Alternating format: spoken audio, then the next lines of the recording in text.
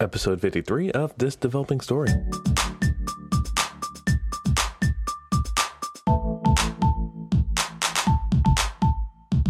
So this week I actually finished my employment with Block a couple days ago, and have already moved on to the next company. I'm actually going to wait to talk more in detail next week about what I'm doing now. But for this episode, I'm just going to give you a brief update.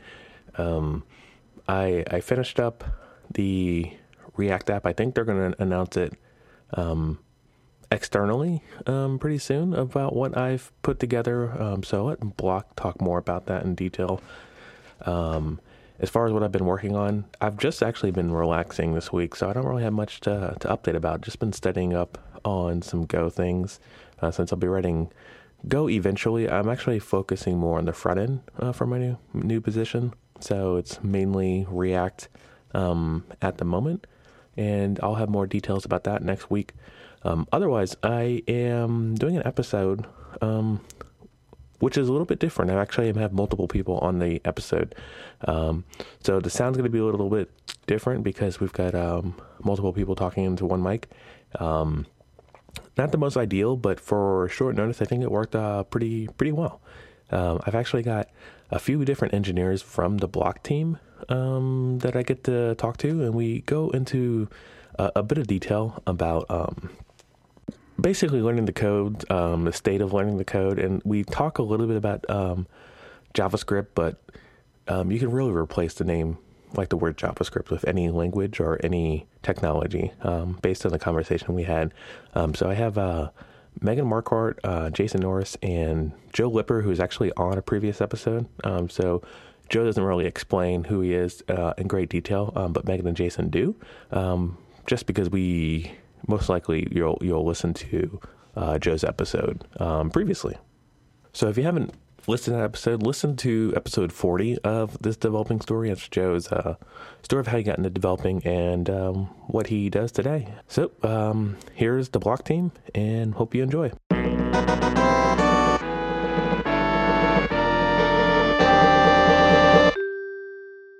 Cool. So I've got Team Block here, and with this being actually my last day, this kind of lines up. I wanted to do this like a while ago, but I just never got around to it because I'm so popular in podcasting. You know, it takes up a lot of my time. And sure, I understand that. Makes sense. I get a lot of PR requests, and so anyway, on the podcast, I've got to my right. We'll just go like this way, and we'll introduce ourselves. Sure.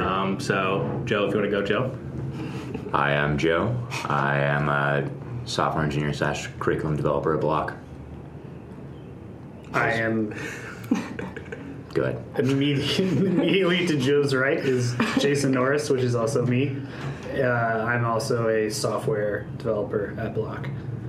I'm Megan Marquardt, also to Jason's right and Joe's right. Software developer here at Block. Learned Ruby on Rails in the last year. New to web development within the last year and a few months. Cool. So I'm glad you mentioned that because I'm going to ask you another question on how you got into programming. We won't talk about Joe because Joe's already been on a podcast episode, which I'll link in the show notes. But Megan, could you go more into detail, like what your background is? Yeah, I actually started programming in high school. My brother and all his friends were programmers, so I wanted to be a programmer too. And had this awesome teacher, and so I took regular computer science, AP computer science, and then thought I was going to be a chemist at Berkeley, and then that did not work out. Switched over to a computer science major. Finished that out with a concentration in computer graphics and animation. After college, almost went to USC for a master's degree, but instead started work at Industrial Light and Magic as part of Lucasfilm. Started on the graveyard shift, which was midnight to 10 a.m., and learned Python on the job and worked on rendering tools, and I was there for about 6 years. And then I left for what I heard of being magical startup land, which I found, and it's still magical. Unicorns everywhere. Yeah. Cool. And Jason, do you just want to give us a brief? Yeah, so I guess I technically started web development when I was in about 8th grade. My friend Mike and I wanted to start a fantasy wrestling league, and so I bought The Complete Idiot's Guide to HTML, and I read it in one day, and started making websites. The first one was for the Extreme Wrestling Federation, which is our... and it actually had a CGI form on it where you could sign up, so it was pretty advanced. And this was like 8th grade, so it was like 2000-ish? Let's see, around 99, 2000. That's pretty advanced. And so yeah, there were a lot of like really awesome like animated GIFs and stuff on the page. I remember, and a bloody background.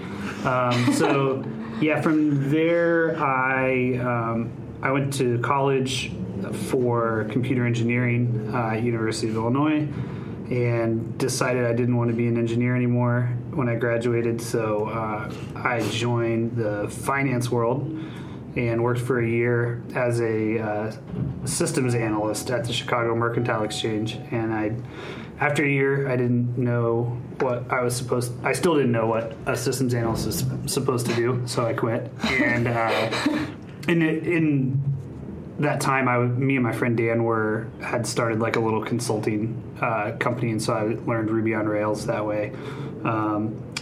So I had another job doing like Rails kind of consulting stuff in Chicago, and then I moved out to San Francisco to work at RDO, and that was kind of a dream job for me. I worked there for about 3.5 years, and decided I wanted to move on to something new, and came over to Block after that. Cool. Awesome. And Joe, thanks for coming. Oh yeah, happy to be here.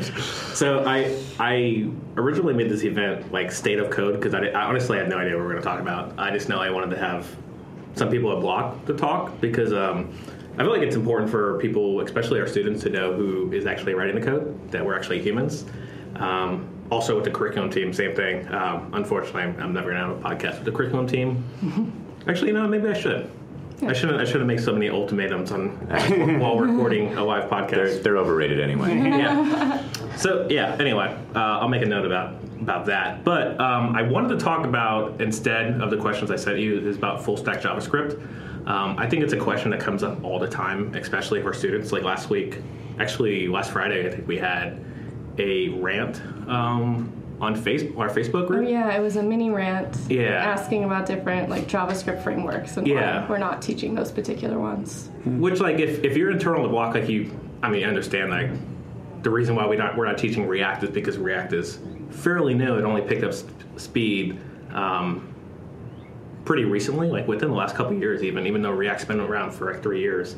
But I wanted to hear your thoughts on it rather than give my rant. So we'll start with Joe. Do you want to summarize I guess you kind of encapsulated it, but what the discussion in the Facebook group was so that we can contextualize it for anybody listening? Yeah, I didn't see it. It was a question about why we teach particular frameworks and why we stick to certain versions, like Angular JS. We stick to Maker version 1, but he was discussing the possibility of the second version. Yeah.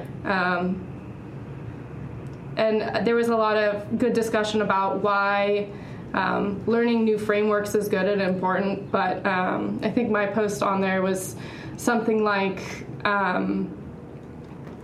it's good to know the base language, right? And it's more important to be able to learn that next framework and version as opposed to just knowing a particular set of frameworks. Right. Yeah. I think you mentioned that like even with some of the most modern frameworks, like it's all the kind of like underpinnings are still very much like patterns that have been around for years. Right. Some of which, may be resurging in some sense, but like if you know how closures work, if you know how modules work, if you know different functional design patterns, if you know object-oriented design patterns, then it'll be much easier to pick up any of those frameworks that use those patterns, which almost, every web framework uses some sense of that. Yeah. Yeah, and I think also, if your intention is to have a career as a web developer, technology moves so quickly, there's no possible way that you'll ever spend your entire career working with the same frameworks or so there will be new frameworks, there will be new technologies, and your ability to adapt to those new technologies and frameworks is going to dictate how successful you are in your career, whether you end up getting pigeonholed as being an iOS developer or a Angular web developer or React web developer or whatever the next new thing is. If you can build those strong foundations, then you're just a software developer. Right. You don't even have to be a web developer. You can those fundamentals are much more applicable, I think, to the general problems that you're going to be solving in your career. Not to mention the just general ability of learning how to learn, and Right. what the process is for picking up things on the fly. I don't want to make this too specific to that discussion and try and keep it at the full stack JavaScript level, but we've talked before about how one of the things that we've done in rewriting our courses over the last couple of years is trying to emphasize fundamentals more and move the framework stuff to kind of a more elective section at the end. At least we did that in the front end curriculum with the JavaScript, where we used to have Angular and jQuery as kind of like an integrated part, and then we rewrote it so that there's vanilla DOM scripting, there's much more emphasis on different JavaScript concepts, and then moved all this stuff to the project, which is an elective section in Block. And so I think we all acknowledge that that's definitely something that matters, the fundamentals over the frameworks and learning things on the fly. For sure. So I gave a talk. I do a lot of talks. When I was living in Orlando at the University of Central Florida for the engineering/computer science club. I forgot what the name of it was. And I basically gave a talk about Git. And basically said, I do Ruby on Rails, whatever. This is how you do Git. And then I had some students actually approach me after the fact. It's like, oh yeah, we know Rails. We've been using it for like a little side project. And they're like, oh yeah, but we hate that Ruby changes so often. And it can't really keep up with it. And I was like, oh yeah, that's true. I mean, with it being we're still in Ruby 2 for the past year. It's not really moving as fast as JavaScript. But I understand where they come from, because they came from at UCF. They teach Java. Mm-hmm. And Java's, I don't know if the term slow moving is the right term for it, but some of the things that you learn in your Java books, I guess, in your computer science courses will still be still intact maybe a couple years later. Mm-hmm. And they appreciated that, because they can go through their entire 4 years and be like, I still know how to do this, rather than teams keeping up to date. And I think that's also something to keep in mind too, is we're teaching students through our boot camp, our quote-unquote boot camp, and we're teaching them a language that's, not that it's up and coming. I don't know. Ruby's kind of reached its maturity, and same thing with JavaScript. Not that it's mature, it's still moving fast. But learning something like this and learning in 12, 36 weeks, you have to understand that. I think our mentors are doing a better job of that now, understanding that this will change. And like your point, Joe, the actual curriculum is moving to a point where we're going to be teaching you the fundamentals over the, what's the new hotness and what's the new library that came out last weekend. Implement that in your app, which is cool. If you learn the fundamentals, you'll be more than equipped enough to learn React or React Native or Vue.js or insert framework, whatever here. As long as you know how JavaScript works, you should be pretty good. Right. Yeah, I think when I think about what a boot camp should be or what it represents, it's kind of you think of those old kung fu movies where there's some dude in training and he's fighting some little statue person that maybe has a spring-loaded arm or whatever, and that's how he learns how to fight. But ultimately, you're going to be fighting a human being, and so it's these things you learn in the boot camp. You're learning a framework or a language. That's just the little statue guy. When you go out on a job, that's when the real stuff's going to happen, right? Nasty stuff that you could never predict, and things that are maybe conceptually simple, but the implementation ends up being way nastier than you thought. And if you've trained in the right way, then you'll be ready for that kind of stuff. Yeah. Yeah, I think a lot of that reminds me of you're learning in a bubble where everything is perfect and good, and you control all of the code around you because it's your project. But as soon as you get out into the real world, you're looking at other people's code, you're looking at frameworks you don't even know, and you have to be able to jump in and it's almost like being able to debug something like that is way more important than actually knowing what that language is. Mm-hmm. I mean, I've jumped into a bunch of Angular code when I didn't even know Angular, which was very recent. And as long as you can, you're used to design patterns and knowing fundamentals, you can kind of grok your way through it. And then you just look up those little things that are different about, each framework. And then it's Yeah, and I always say it's like learning Italian if you already know Spanish. Like Right. you just need to know a little bit Right. of the different things. The between underlying it. syntax and grammar is Right. very similar, but the sort of like contextual semantics are different. And that's a great argument for. I feel like when a lot of people start out, they, and it makes sense why they have this mindset. It's like, all right, well, what's the most marketable like languages and frameworks? Like, how am I going to get a job? And that makes sense, but I think if you like, and that's a fine mindset to have, like when you're starting out. But I think as you grow, if you keep that same mindset, you're going to miss out on a lot of like really nice things. Like, all right, well, should I learn like Lisp, or should I learn Erlang, or like all these different things you can learn, maybe more esoteric and a little bit less marketable. You'll start to see little pieces of those languages pop up in these other frameworks and languages. sure. And you go, oh, wow, okay, that's why Ruby does it this way. Like maybe it was inspired by Smalltalk for this one feature, or like the different frameworks. And then it really, like, once you can have a thing that you can quickly kind of like, oh, that's like this other thing I know. Yeah. Then all of a sudden, like, your understanding's so much deeper than just like if you write some documentation. Well, isn't like a lot of the functional immutable stuff in JavaScript like inspired by a lot of the like Scala development that's been happening? Or like I feel like that people have been bringing that back a little bit. That like basically JavaScript always had these capabilities, but they like part of the reason is they're like, hey, well, what about this language that everybody uses? What can we bring from other places that kind of help with some of the problems that it has? I guess. Yeah, I mean, JavaScript is interesting because it's such a non-feature rich language up until very recently, and now it's kind of like it's getting since it is become such an important language, like it's really getting the like, steroid treatment. Yeah, exactly. It's like ES5 was, how long was that around? And they're already like, then they release ES 2015/ES6, and they're already working on ES7, and it might be out like next year. And it's like, yeah, that's the plan. I think every year now going forward, that's why they switched to 2015, 2016, is because every year they want to implement all these things people are working on for the TC39, that's whatever the committee.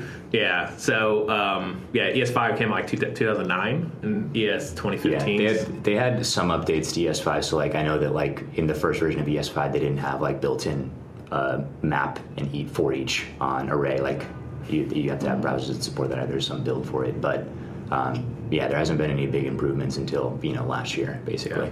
Yeah. I could easily see like very large companies falling behind in versions that way. Like another thing that came out of the discussion on the Hacker Club was that like large companies don't like to change their version. It's a lot of code that they have to change. Like it's a huge engineering effort, and if you're not getting enough of a win from doing that update, they'll say, no, let's just stay on Python 2.6 for a very long time. So going back to the full stack JavaScript conversation, Node is actually doing that for their LTS branches. So Node 4 is LTS, which is long-term support. And so that will not get updates as frequent.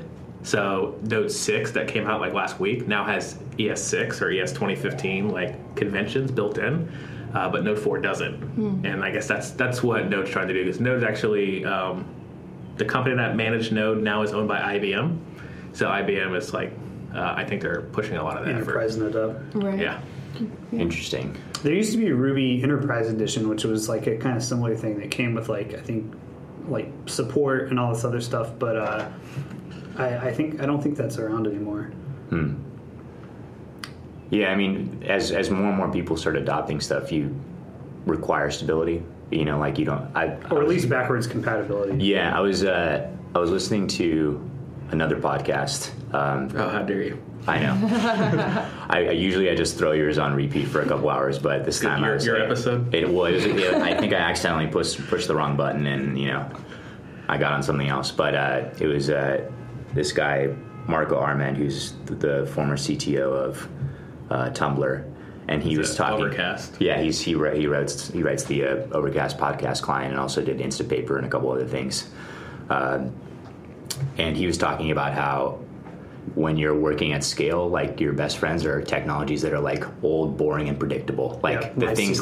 Yeah. Like he still uses. I mean, there's some things like he uses as a crawler for his podcast client that he wrote in Go because the performance gains were insane, and so he does have some stuff that's like written in a modern way, but he still writes PHP and has a MySQL database just because, and hosts it on his own like old version of Unix self-hosted server or whatever, like just because he knows how all those behave, and it's the way to be reliable at scale. And it's really difficult to keep up with, especially I feel like to some extent San Francisco is like a little bit worse, or like the Bay Area is a little bit worse than other places, because everybody here is so immersed in like the latest thing, and there's so many startups popping up that allow for you to kind of like have a fresh reset on technologies. Check out that new thing. Right, yeah. So like you're like, oh well, of course we're gonna write this new thing that we have in the best new framework because it's stable finally, and let's do it. Like it's cool. Everybody kind of has like the what's magpie developer syndrome, where you look for the shiniest new thing to put into your stack. I'm literally leaving to go Yeah, React. Yeah, but I mean it's probably a relatively new startup, right? Oh yeah. If you have the luxury of being able to work with new tools, then obviously you're going to want to work with new tools. But I think that it's like when you're in this environment, it's exacerbated how much you should be working on the newer stuff, because it seems like people are willing to keep up with the pace, and a lot of the people are involved in the open source that develops the new stuff, and so it seems more like a part of the zeitgeist, I guess. I can speak for outside the Bay Area, which is not like the Bay Area is like completely different than how everybody else operates. Because I came from not even a startup, but an actual company that was actually public, and we were in a Rails 3.2 app with like no roadmap to get to Rails 4, and like we're fine with it pretty much. But I wanted to also mention when you were talking about everybody.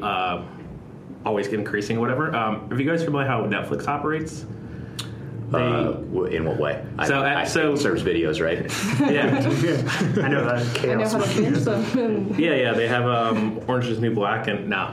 So anyway, so Netflix, they operate in the mindset, and then I don't know. I don't want to quote. I'll find a blog post associated, but they operate like an MBA team, and I think every 6 months to a year or whatever, you kind of have to like test to see if you're still like eligible to work there.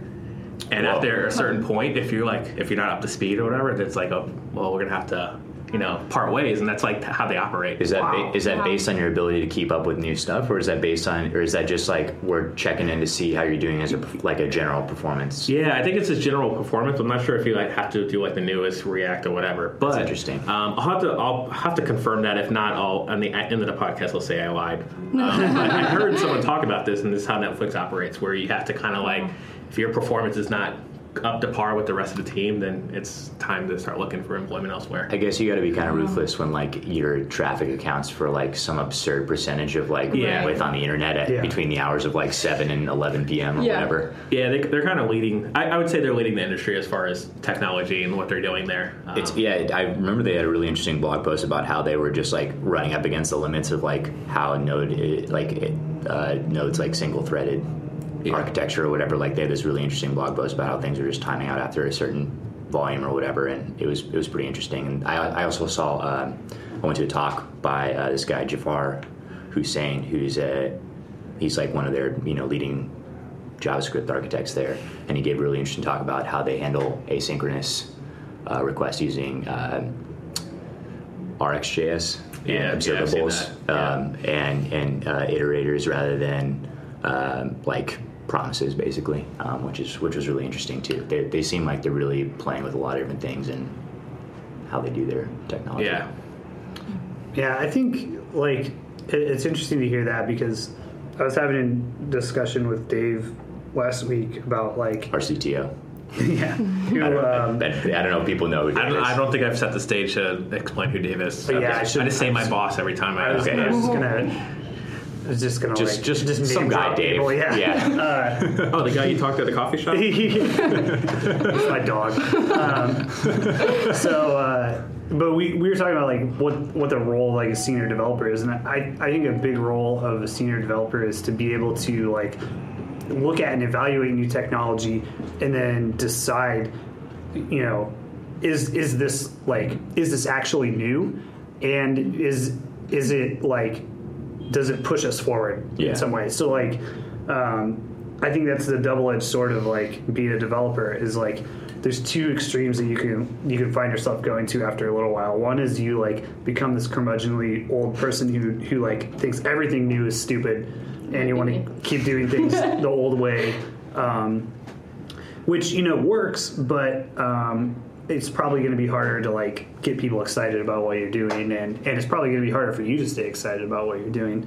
The other extreme is the Magpie developer who's like, if it's new, I want to do it. And I think there's a happy medium, and that's like a really good senior developer is someone who can say like, this is actually useful. This is gonna help us, or hey, that new thing that like just came out, that was done in the 80s, and C++, whatever. Right. We've already seen how this goes. Like, Megan, what's your perspective from like coming into the web development world? Is it more crazy than the graphics world, or is it equally? Are both equally? Is this just a symptom or a malaise of technology in general? Well, it's funny what you were talking about, larger companies and keeping stable software was pretty interesting, because that was like the main focus at ILM, because the main point of the entire company is movies and pixels on screen.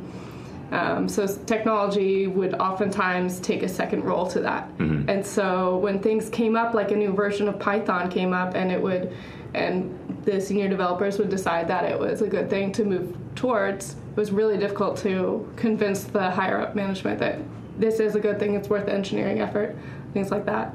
Yeah. And it's still, like when I left, it still wasn't completely moved over to the version we wanted it to, and that move had been going for like at least a year. Yeah. But it was a really old code base. It was at least 10 years old, which is way like a lot longer than a lot of startups. Yeah. So when I left ILM, it was kind of this opportunity to check out what was actually new and happening, all these new technologies. But the thing was, I didn't even know web development.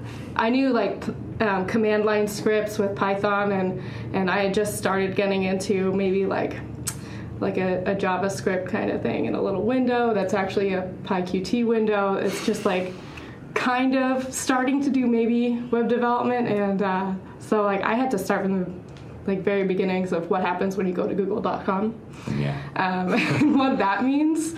So everything in the last year has still been like really new for me. So there was Ruby on Rails, and then learning JavaScript, jQuery, AngularJS, and then it seemed with our tools at Block we were moving more towards a full stack JavaScript thing. So you're using Angular and APIs in order to serve up everything on the front end, and it was strange to see that kind of shift when I was already so new to web development. So when like these things come up, B. Dougie's talks, they kind of like blow my mind, because I'm like, oh, I didn't even know that you could add in that other framework. Oh, and there's another one there, and this is the different flavor of that framework. Yeah. So for me, these things seem like they're moving at lightning speed compared to like 6 years of development of just Python of the same minor version. So do you like it? That was a long-winded response, but do you like it, or do you find it overwhelming? A little bit overwhelming. It's still exciting. Like, I think I was getting a little bit bored when I felt like I mastered Ruby on Rails, and then that's when we started getting into more AngularJS. So that was something new to learn and a new way to approach building these pages. So it's just always new. So I have a hard time keeping up. But it's almost like I feel like I have a really good foundation of my fundamentals. So the next place to go to keep learning is to learn these new frameworks and try out different architectures. And I think, Jason, you said it nicely in a code diff a couple days ago, like use the right tool for the right job. And it was this decision between using like Ruby on Rails or Angular to serve up data to the front end. Yeah, rendering on the client side versus rendering on the server.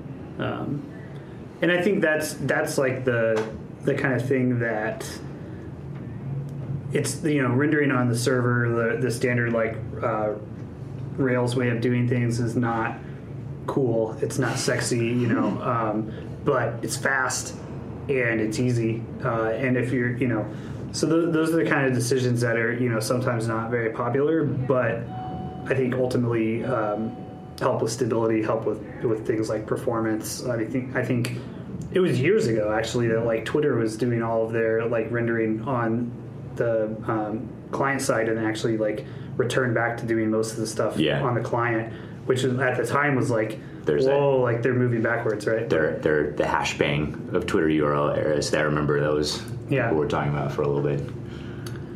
It's like a full circle, because I've been in the industry not as long as you guys, but all I hear is that, oh, this is how we used to do it, like years ago. And I think there's actually a really good talk about Steve Klabnik. It's actually about Rust and Ruby, but he goes on this really like good rant about how years when Rails first started, the founder or the creator of Rails did a talk, and it was like basically this F Java, and like, oh, we could do this in Ruby, and look how great it is.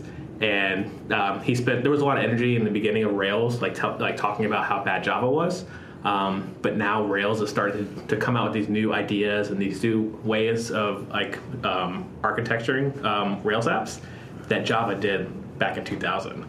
So we're going to full circle. Like Rails developers didn't take the time to learn, and this was basically his explanation after doing this rant, was that Rails developers didn't take the time to learn from Java developers, because they spent the whole time like basically like blowing it off. Yeah. Even though now they're basically implementing the same thing that Java did back in 2000. Right, and that's why that's like where it would have taken like a really a really like smart and also articulate like Java developer could have come along and like really made a big difference in the Rails community if they would have been there.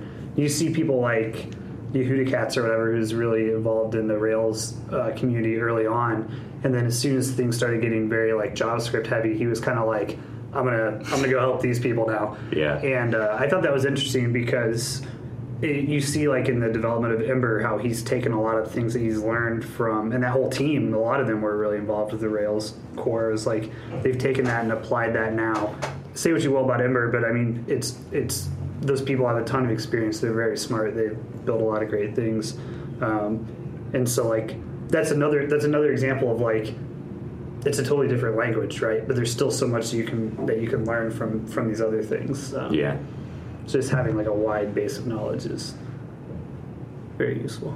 It's hard to know like when to stop, Mm-hmm. you know, because for me right now I feel like I could goldfish it and just keep learning new frameworks, and then at what point It's the hedonic treadmill.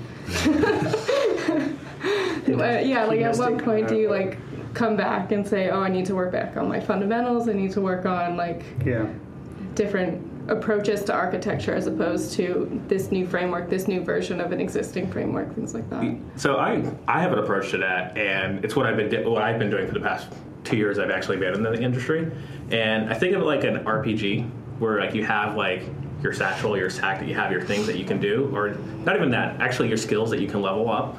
So like it's just like alchemy, or if it's actually sword fighting, whatever it is. So my approach is learn 4 languages and learn them well, and make sure they don't overlap each other. So like I know Ruby, so I know Python, but I'm not going to level up in Python, so I don't do that. But my goal from last year, 2015, was learn iOS, which basically unlocked Swift and Objective-C for me in a year. And then so I have Ruby, iOS, and then Go is another language that I basically approached, and I'm okay with, not really that great. But I try to do languages that are very, very different, and same thing with frameworks. So my approach is to basically just learn something really well, and then learn something else that doesn't associate very closely to the next thing. Mm-hmm. And I feel like it's worked with me. I'll let you know in a couple of years if I'm still in the industry, if it works out for me in 2 years from now. But that's been my approach thus far, and I feel like it's worked. And I actually got that approach from someone from the Code Newbies podcast. I think it was like maybe Zed Shaw, maybe the learn Ruby, learn Python the hard way. Yeah. I think that's who I got it from. So it's That's like a great approach. if you do the languages, it's like you learn Italian and you learn Japanese, Yeah. so that you can. But then you learn Spanish Arabic. and, Yeah, exactly. And I think the Italian and Spanish thing was really like a really good abstract to what actual coding is, because like I don't know Portuguese, but Patrick knows Portuguese, and he knows Spanish like well enough to like speak Spanish, because they're pretty similar. Yeah, it was easy to pick up Ruby because Ruby and Python are very very similar. You just Google. It was the Rails part that really how got to me. whatever in Ruby. Yeah. How to Python thing in Ruby. And there's like a billion Stack Overflow. That's how I interviewed for the company I'm working for now. Just Google how to do this and go, but in Ruby. Yeah. And, that's how I did it. I think when your mind really starts to expand, like I went from doing, when I was at Ardio, I went from doing 3 years of like only JavaScript or like 80% JavaScript to doing Erlang. And like when I would say like, you know, when I would try to do those Google searches about Erlang, it's just like there's nothing. It's like, well, you just don't do that in Erlang, right? Yeah. And then that's when it's like, that's when you're like standing at the bottom of the mountain and you're like, oh man, I gotta like actually walk up this thing. Yeah. Like, but that's when you grow. Like those things that are like totally out there, that's will really crack your head open. Yeah. Cool.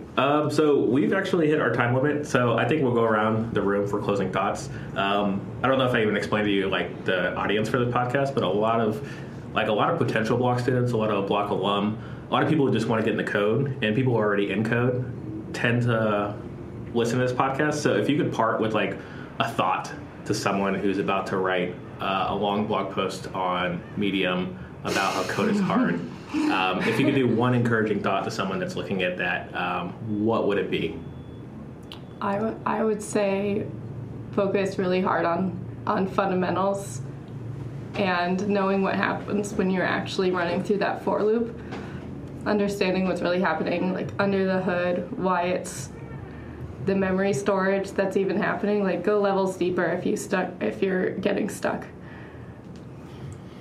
Yeah, I think that's great advice. I would say like on a more just like not practical, but like actions you can take, like just start writing something. Like I know for me, especially like if I want to learn something new, I will procrastinate by like reading about it, and that's all well and good, but you really don't learn anything until you start. So like pick something really stupid and trivial, and you know, and write it, and then expand on it or move on to the next thing. But like all the reading is just gonna like make you feel more overwhelmed and whatever. Once you start, you know, getting some code on the page is when you'll start to feel that accomplishment.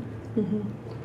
I would say get really good at finding small things that interest you to pull you in, kind of, because like I find that it's really hard for me if like programming is super complex, and if you're learning that complexity is super daunting, and you have that situation where you're like, all right, I'm 4 weeks in a row now where I said I was going to read this Ruby book and I haven't done anything with it, and it's like, well, what's actually going to incentivize you? Well, find something really small that, like, even if it's like, I don't know, categorization program for your favorite TV shows, and use that to learn something about object-oriented design.